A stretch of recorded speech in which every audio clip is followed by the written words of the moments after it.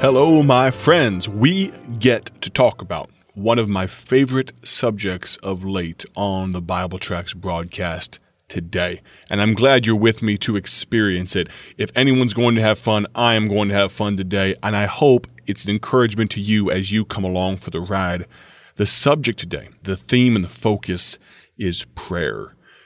Those have been listening over the last little while know that we have been focusing on prayer for at least a minute or two on every broadcast. And today we are in discipleship study number 4 that you can get on our website, BibleTracksInc.org, for free, if I may say so.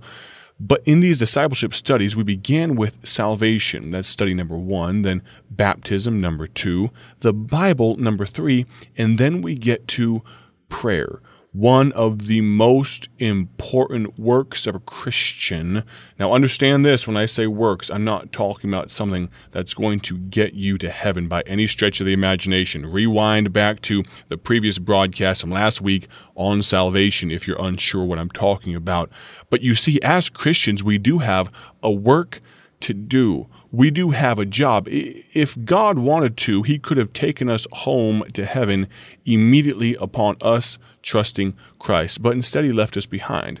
And one thing that I believe He wants for us to do, it's biblical for us to do, is pray. I'm excited to talk about that today as we go beyond the track for just a little while on the Bible Tracks broadcast. As has been my habit, I will read a very short passage from E.M. Bounds' book on prayer. Let's read that passage together, if I may, right now. In every circumstance of life, prayer is the most natural outpouring of the soul, the unhindered turning to God for communion and direction, whether in sorrow or in joy, in defeat or in victory, in weakness or in health, in calamity or in success. The heart leaps to meet with God just as a child runs to his mother's arms, ever sure that her sympathy will meet every need. Do you view God that way? Do you view prayer that way? How important is prayer to you? You don't need to answer the question verbally. It's somewhat rhetorical, but one answer to that question on how important prayer is to you would be to follow up with another question. When was the last time you spent time in prayer? Maybe you'd like to hear more about this exercise of prayer, this great need of prayer. That's why we will be in the discipleship study number 4 from Bible Tracks Incorporated on prayer. Excited to share it with you. Before we do that, I'd like to share a praise with you that is related to prayer. You see on my personal text number, 309-316-7240, we've had some folks contact me and ask for prayer. That is one thing you can use that text line for, and I promise you I will pray for you, and we'll also enlist some other prayer warriors. If it's a public need, I would love to share it with some other folks as well. But I recently got a prayer request from a man who is in sales for a living, and those of you that are familiar with the economic climate right now know that it's not the greatest time for sales, especially the type of sales he is particularly in, I should say. And so he asked for me to pray that God would help him. He's not trying to be a pushy salesman. He's not trying to cram his product down people's throats by any stretch of the imagination. But he had gone 6 weeks without making any sales. You don't have to know much about sales to know that 6 weeks is a long time without selling anything. Well, praise God, we prayed about it. Praise God, God did something about it. Now, understand me now. This is not a health, wealth, and prosperity gospel that I'm preaching to you. I'm not telling you to contact me as some sort of magic conduit or avenue to get to the throne of grace, and we're going to fix everything for you. By no stretch of the imagination is that what I'm saying. But I will say this. I think God likes it when God's people get together to pray. And I'd like to be helped you that way. You can send me your prayer request, 309-316-7240. I would love to pray for you. Before we dive into discipleship study number 4 on prayer, let me share with you one of our tracks, if I may. One of the first tracks that got a facelift upon our arrival at Bible Tracts Incorporated. Our operations manager, lead designer Austin Marriott, did a phenomenal job with this tract. It's called The Gift. Did you know that God has a gift He wants to give you? The inside of this tract says you'd be surprised if you knew how many blessings that God wants to give you. And all of these gifts are found in the gift of God, His own dear Son. You may know this verse, John 3:16. For God so loved the world that He gave His only begotten Son, that whosoever believeth in Him should not perish, but have everlasting life. This tract, The Gift, it's kind of a dual-purpose tract. It's phenomenal around Christmas time. It has a little bit of a Christmas feel to the design, but actually it can be used any time of year. And we put this tract out by the thousands all throughout the year. We actually just shipped out some custom tracts, some customized tracts with the title of The Gift recently. We'd love to send some to you as well. You can visit our website for more information, BibleTractsInc.org. If I've said it once, I've said it 100 times now. The way that we survive is the grace of God and the giving of God's generous people. So if the Lord would lead you to support our ministry, you can do so at our website. I won't belabor that point anymore. Let's turn our attention to our Bible study if we can. We're talking about prayer. I'd like you, if you would, go to the book of Matthew, chapter number 6. I'll join you there in just a moment. Before that, I'd like to notice some scriptures about Jesus' prayer life.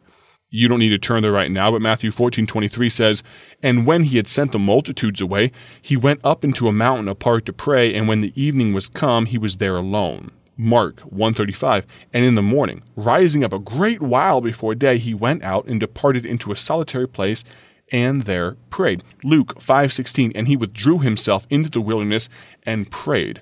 Our God, Jesus Christ in the flesh, left us a great example of prayer. Did you know that there are a lot of people that are listening right now that are unsure how to pray, or they wish they could pray just a little bit better, a little bit more fervently, a little bit more prayerfully, a little bit more powerfully, a little bit more effectively? You know what? I do too. I desire to shake the rafters of heaven when I pray. And that doesn't happen by accident. Let me point this out to you, that nobody in the few moments, the minutes, the days after their birth knows how to talk immediately upon exiting their mother. No, you have to learn and be taught. The same way in the Christian life, we need to be taught and we need to learn and we need to exercise the practice of prayer. I think of my 3-year-old. Her name is Emmy Jane, Emmy. She is a nutcase. She's a spitfire. She's phenomenal. She's absolutely great at a lot of things. Communicating is not one of them. She tries her absolute best, and she'll tell you this whole paragraph worth of information, and I'm sifting through trying to figure out what she's saying. You know why? Because she doesn't quite talk properly yet. She really does a great job, and most of the things she says I can understand, but there comes a time when I look at her mom and say, what did she just say? She's trying so hard, she's trying so earnestly, and the communication is not quite coming through. How similar are we sometimes? We don't pray effectively. Prayer means to ask.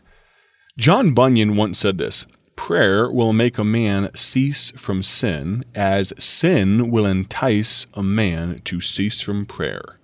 Matthew Henry said, prayer is the key to the morning and the bolt for the evening. The only thing recorded in Scripture that the disciples really ever asked Jesus was to teach them to pray. You know, it's funny.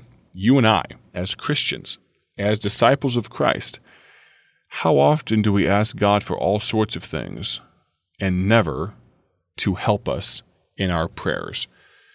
Why should we pray? Well, it's commanded. You can find that in Luke 18:1. It's God's way of meeting our needs, Matthew 7:8-9. It produces fullness of joy, John 16:24. It gives us peace instead of worry, Philippians 4:6-7. Let's take some time and look at the Lord's Prayer, if you would. Matthew 6:9. We often call this the Lord's Prayer. We could also call it the model prayer. You see, this is God, Jesus Christ in human form, teaching us to pray. Matthew 6 and verse 9 says, Our Father, which art in heaven, hallowed be thy name. Thy kingdom come. Thy will be done on earth as it is in heaven. Give us this day our daily bread, and forgive us our debts as we forgive our debtors. Verse number 13, and lead us not into temptation, but deliver us from evil. For thine is the kingdom, and the power, and the glory, forever. Amen. Let's jump back for just a moment to verse number 9. I don't know if we'll get through the entirety of what I'd like to draw out of the Lord's Prayer, the model prayer right now, but let's start. In verse number 9, Our Father. Think about the day you were saved. Think about the fact that your relationship as a child of God began on that day. Our Father. Forget our Father. He's your Father. My Father. Have you ever been willing to wait in your prayer closet or in your prayer until you believe with all of your heart, with every ounce of you, that you have His attention, and more importantly, He has yours? You see, the act of prayer is not just a one-way street. God has every ability to speak to you as well. And speak to you He wants to. Our Father, which art in heaven. Meditate on heaven and what it is. It's eternal. It's made for you and for me as children of God. Hallowed be thy name. Have you ever started your prayer thanking God for who He is? Thank God for His holy character. Think of His long-suffering, His mercy, His love, His grace, and fill in the blank. There's so much more. Think of His names: Savior, Comforter, Advocate, Friend, Intercessor, Strength, Light, Prince of Peace. That's our God. We're going to leave off there, Matthew 6:9. We'll pick up in verse number 10 tomorrow as we continue this study in prayer. One of my favorite studies thus far. We only have, I think, 24, 25, or 26 left to go. So join me, if you would, tomorrow. We'll do our best to get through this, but I don't think we can belabor this point on prayer. God bless. Have a great day. Thank you for joining us today for Bible Tract Echoes, a ministry of Bible Tracts Incorporated. If you would like to receive a free sample packet of all of our tracts, you can contact us by calling 309-828-6888. That's 309-828-6888. Our mailing address is P.O. Box 188, Bloomington, Illinois, 61702. A faster way to contact us is to go to our website at BibleTractsInc.org. That's BibleTractsInc.org. There you will find more information about our ministry and details on how you can support Bible Tracts Incorporated. Thanks for listening, and may the Lord richly bless you as you serve Him.